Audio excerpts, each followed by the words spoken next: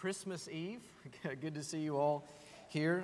Hopefully everyone has a wonderful time with their family and things like that. We just thank you so much for being here with us this morning. It was several years ago. I think it was about a decade ago. But scientists said that there was an asteroid that was headed toward Earth. And the size of this asteroid was significant enough that if it hit Earth, then it would cause quite a bit of damage. Nothing catastrophic or anything, but it would cause significant damage. But it missed the Earth, scientists said. But no one would have known that. We wouldn't have known that. No one on Earth would have known that unless we had some kind of special equipment, special revelation to tell us that there was an asteroid coming to Earth. Several centuries ago, Lewis and Clark, when they went on their expedition out west around, I think it was 1804 to 1806, they went to the Pacific coast. They discovered around 122 species of animals that were unknown to the known world at that time. Things like grizzly bears, bighorn sheep, prairie dogs. Have you seen pictures of those or seen them in person? My father-in-law and I went out west on a mule deer hunt last year, and we saw prairie dogs everywhere. Cute little things. But no one knew that those, in the known world, no one knew that those animals existed, even though they did in reality. And likewise, back in 1985, there was a submarine called the Deep Rover that took a deep dive. I think it was around 1,500 feet into the Pacific Ocean, and it was to collect samples and look at the marine life there. But one of the scientists that was on that submarine said that he saw these creatures that were like 120 feet long that were semi-transparent and had thousands of tentacles and dozens of stomachs. Creatures that he didn't even know exist. And they started surrounding the submarine, and he thought he was going to be eaten, but he didn't. So the point of all that is that there are things around us, things going on that we can't see. They're there, but they're shielded to our sight. They're shielded to our vision, but they are 100% true, 100% there. There are things going on around us that we can't see. Things that if we were to know that they were there, if we were to see them, we would need special revelation. We would need someone to tell us that these things are there. What I want to do this morning is look at a passage from the book of Revelation. Revelation chapter 12, verses 1 through 6, that gives us special revelation, that reveals things to us that are hidden from our sight, things that are 100% real, things that we can't see, but things that are revealed to us within God's Word, a peek behind the curtain, so to speak, and allows us to see what's really going on. So Revelation chapter 12, verses 1 through 6, that's where we're going to be this morning. We're going to be in the New American Standard Version. This passage, it's a very interesting text. This time of year we're thinking about Christmas and Jesus' birth. We don't know when Jesus was born, of course, but it's a time where we're thinking about such things. And we see in this verse, in this passage in Revelation chapter 12, kind of a different perspective on the birth of the Messiah. We see here that it reveals something to us, something dark, something sinister that's looming in the background of this narrative and in the background of our own lives as well. But it also is a text not only to scare us to death or make us fearful, but it's a passage that's intended to give us hope. So that's what we're going to look at this morning. Let's look at verses 1 and 2, if you will, from the New American Standard. Verse 1, a great sign appeared in heaven, a woman clothed with the sun and the moon under her feet, and on her head a crown of 12 stars. And she was pregnant, and she cried out, being in labor and in pain to give birth. So in our text, we're introduced to a woman who's pregnant. She's in pain. She's about to give birth. Now, if you've studied the book of Revelation before, you know that there's a lot of symbolism in this book. And so this woman, there's all kinds of interpretations on what who this woman is. The Roman Catholic view is that this is Mary. Most likely it's not Mary. Most likely it's the people of God in general. Israel, Old Testament Israel, and God's people, the church today. And so it's a symbol of God's people.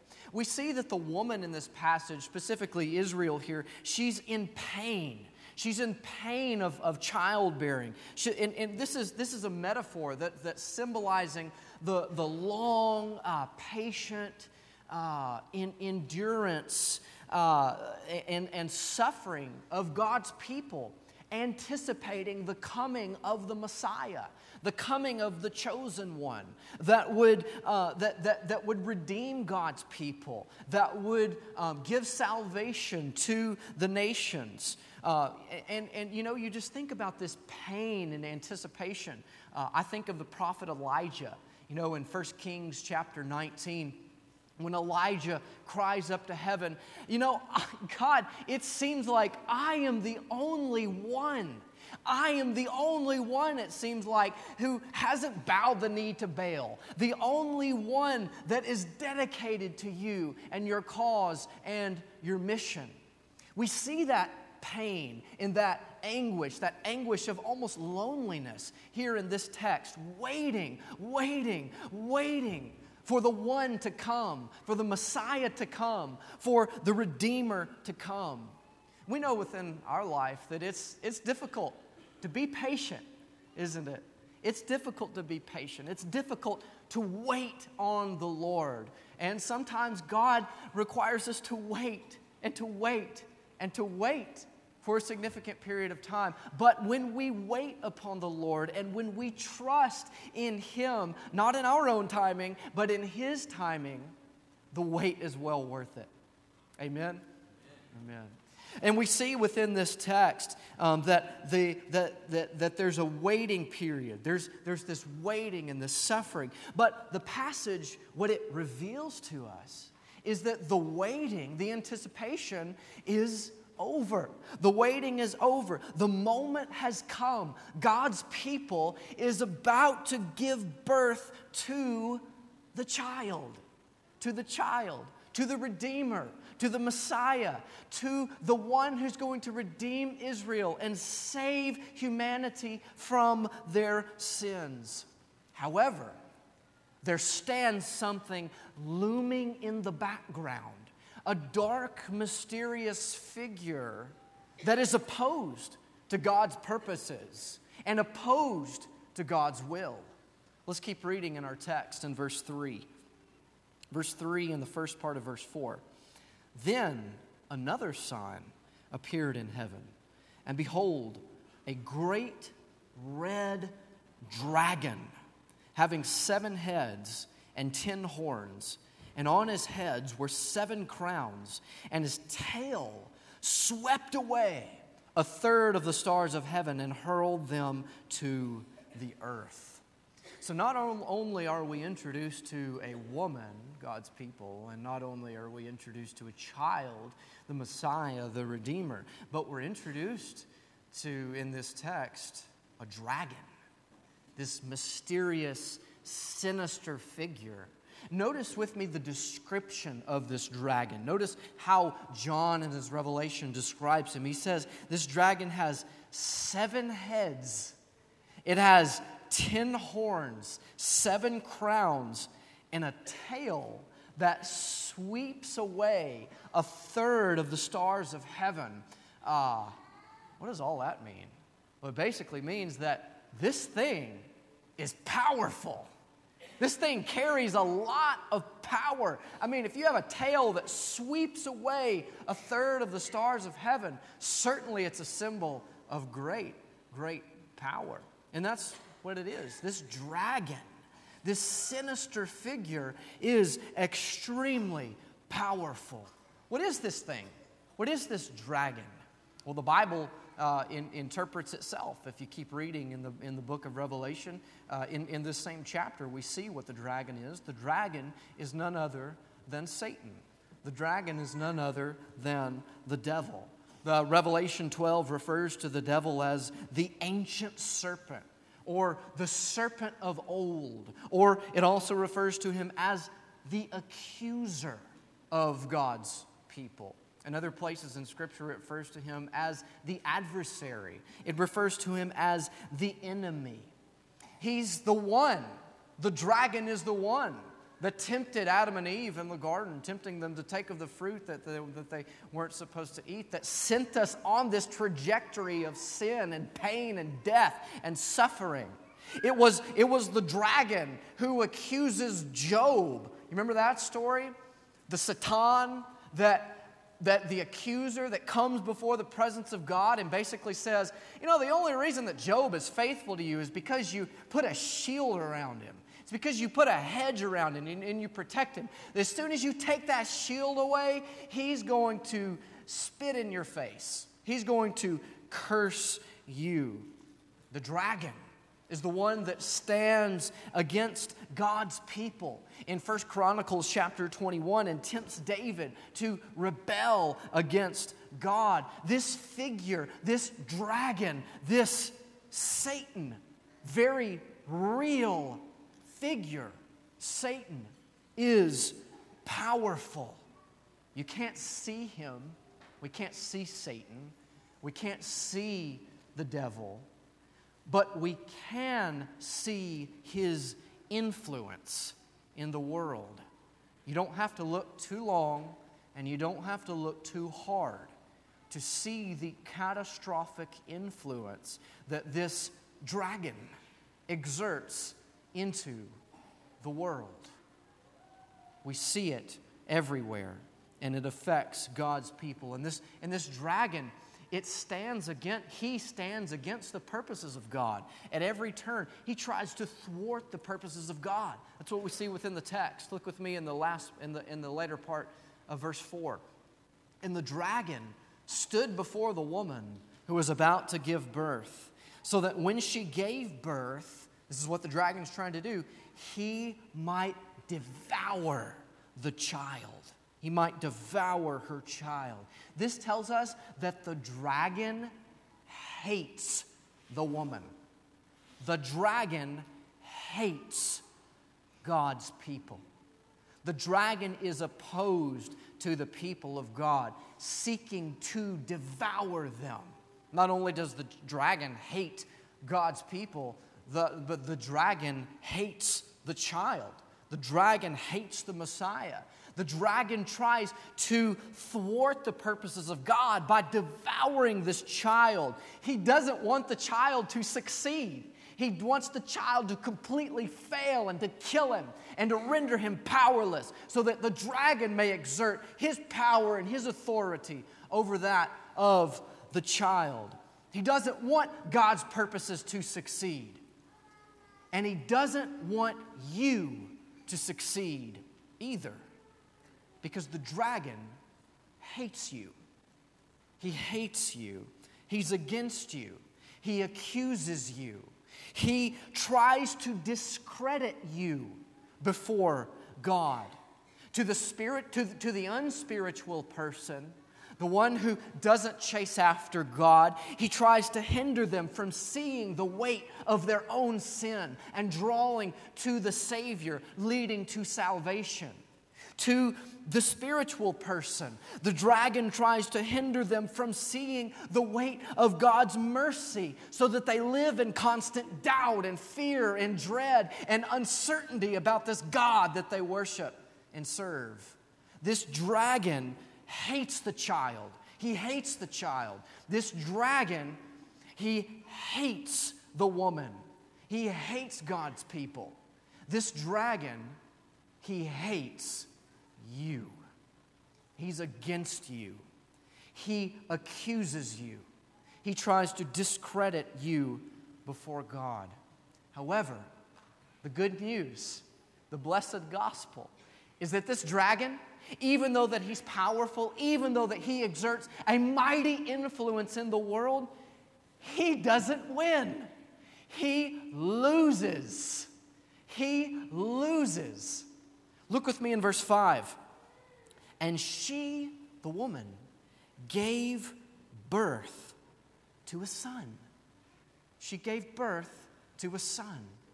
Even though the dragon tried to devour the child, but she gives birth. The dragon loses. The dragon is losing. If you keep reading in the chapter, in the second half of verse 12, it says, "Woe to the earth and the sea, because the devil has come down to you with great wrath." And pay attention to this, knowing that he has only a short time. Knowing, the devil knows that he only has a short time. Now, what does that tell us?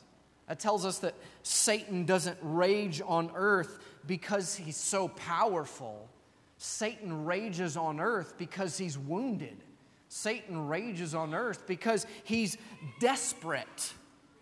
And that's what John's original readers are intended to see.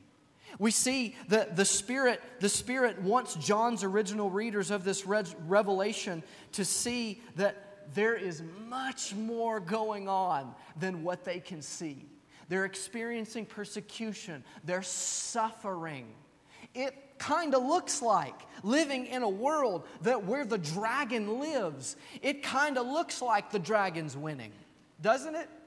It looks like the dragon is using his power to thwart the purposes of God, and God is rendered powerless.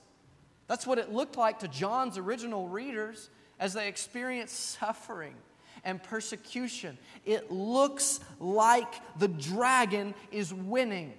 It looks like evil is winning, but it's not. The dragon, evil, it's not winning. It's losing. The dragon is losing. The dragon has lost. He knows that he just has a short time upon the earth. And he's like this wounded animal, this wounded, desperate animal trying to inflict as much damage and destruction that he can before his inevitable demise. And this message that John wants to get across through his revelation, it's a message of hope. It's a message of hope that even though the dragon is powerful, even though that he exerts a mighty influence in the world, he's lost and he is losing. It's a message of hope for John's original readers, and it's a message of hope for us today. And you know, as we live in this world, it's quite frankly very discouraging. I'm discouraged quite often when I look around and see so many horrible things, so many people who don't care about God at all, or following His ways, or becoming like Him. The atrocities that are committed at the hands of evil and wicked men seem to never end, seem to be ongoing and going and going and going, and it makes us, as God's people, seem like there's no hope. It makes it seem like the dragon's winning. It makes it seem like evil is prevailing. It makes it seem like evil is winning and is coming out on top. And that's kind of a discouragement that sometimes I sense from God's people. I feel it as well. Sometimes I feel like, you know, we're just discouraged all the time, because we look at the world around us and we see the horrible things in it. And like John's original readers, it can seem like, you know, what's God going to do next? I mean, it seems hopeless. It seems like the dragon has won. But here's truth, something that you can't see, but is 100% true and 100% real. is that if you are in Jesus Christ, if you are trusting in Him, if you're surrendering to Him, if you're following Him, if you're being who He wants you to be, you're not losing. You're winning. You are on the winning side. Even though it seems like the world is crumbling down around you, even though it seems like evil is prevailing and the dragon is winning, he's not. He has been defeated and he is losing. He's like a wounded animal that knows he just has a short amount of time before he will be done away with forever. If you're on Jesus' side, you are on the winning side. If you are trusting in Him, you are victorious. Notice with me the next passage in verse 5. And she gave birth to a son, a male, who he is going to rule all the nations with a rod of iron. And her child was caught up to God and to His throne. Our late brother, James Burton Kaufman, said this about this passage. The whole biography of the earthly life, ministry, death, burial, and resurrection of the Son of God is here compressed into this one verse. You see through this passage the ministry of Jesus Christ, quoting Psalm 2. The child, Jesus, prevails. He prevails over the dragon and he defeats him. Notice with me what it says in the text. The child, he's going to rule all the nations. He's going to rule all the nations. Literally in Greek, that's shepherds. He's going to shepherd like a tender shepherd over his flock, over his sheep. He's going to shepherd the nations with a staff of iron. He's the powerful one. The child is the powerful one. It seems like the dragon is the powerful one. It seems like the dragon has more power and exerts his power and influence into the world. But in reality, it's the child who rules and shepherds with a staff, with a rod of iron, who's more powerful than the dragon and is defeating him. And how amazing it is, how amazing God's scheme of redemption is, that a little baby boy who was laid in a manger prevails and wins and conquers over this powerful serpent of old, the ancient serpent, the accuser of God's people. Notice with me a couple verses later in verse 10 of chapter 12. Then I heard a loud voice in heaven saying, now the salvation and the power and the kingdom of our God and the authority of His Christ have come. For the accuser of our brothers and sisters has been thrown down, the one who accuses them before our God day and night. And they overcame him because of the blood of the Lamb and because of the word of their testimony. And they did not love their own life, even when faced with death. For this reason, rejoice, you heavens, and you who dwell in them. The child wins. The child prevails.